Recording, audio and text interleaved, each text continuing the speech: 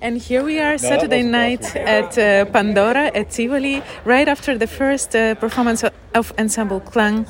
And here I got Neil Wallace next to me, and he has... What's your impression of the concert? Oh, it's just, it takes 10 years off your life listening to a piece like that.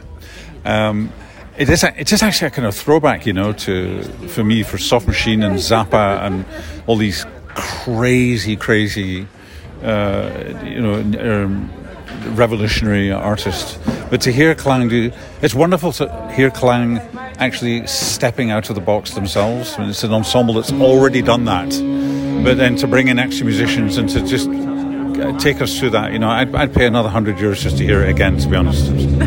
Fantastic. Yeah. The piece of Alex Paxton, the last absolutely. piece. I mean, I just think it's a small milestone, this piece, I mean, it's so it's ecstatic, it's got everything in it. It's punky, it's angry, it's in a way a bit nostalgic, but at the same time it just brings out all this kind of anarchic energy that we love to hear in a festival like this, and which we're used to from Klang. So just wonderful. For me, the highlights right up until now.